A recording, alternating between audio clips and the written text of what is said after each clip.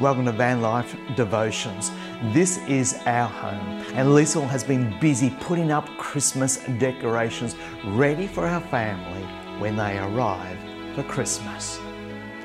When God decided to select a mother for His Son, He went past the fashion shops and hairdressers. He went past the jewelry section of the markets displaying their precious jewels. Instead, He went to an insignificant village called Nazareth, where He found a peasant girl.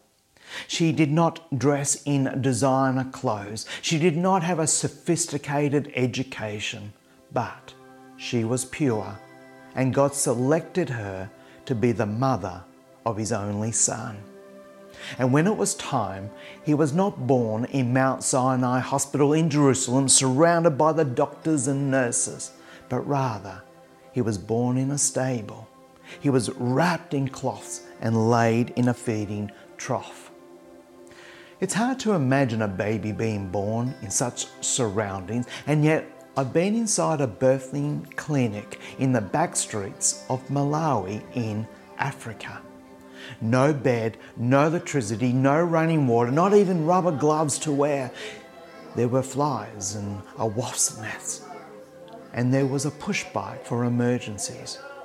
If there was an emergency, the heavily pregnant mother is placed on a metal frame attached to a bike and is taken many kilometres away on the bumpy dirt roads. Many don't make the distance. It was into these kind of conditions that God sent His Son. In 2 Corinthians chapter 8, verse 9, Paul wrote about Christ's coming that first Christmas.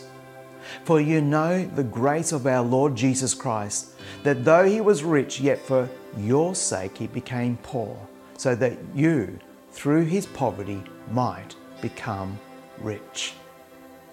Paul is probably thinking of the riches that Jesus enjoyed while in heaven, which included equality with God and being in the form of God, as mentioned in Philippians chapter 2, verse 6.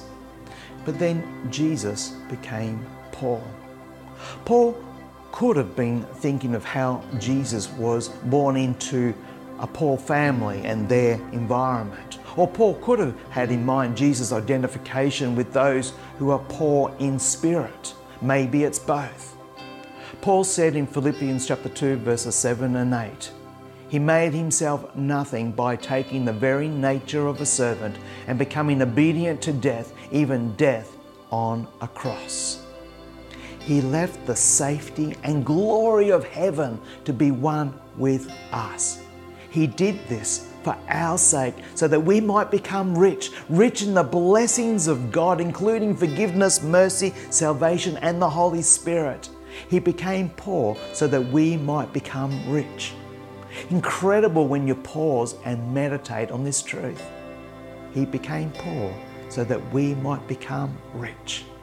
Why would He do this for us? For God so loved the world that He gave His one and only Son. If you follow Jesus as your Lord and Saviour, you are rich with every spiritual blessing, as mentioned in Ephesians 1. And yet, here's the challenge. Like Jesus, will you put aside some of your comforts to care for the vulnerable? This is the message of Christmas. Let's pray. Dear Lord Jesus, thank You for leaving the safety and glory of heaven on that first Christmas to live with us. For our sake, You became poor so we might become rich. Thank You for the blessings we enjoy. Help us to be a blessing to those who do it tough. Oh God, preserve us who travel. Surround us with Your loving care. Protect us from every danger and bring us in safety to our journey's end. Through Jesus Christ our Lord. Amen.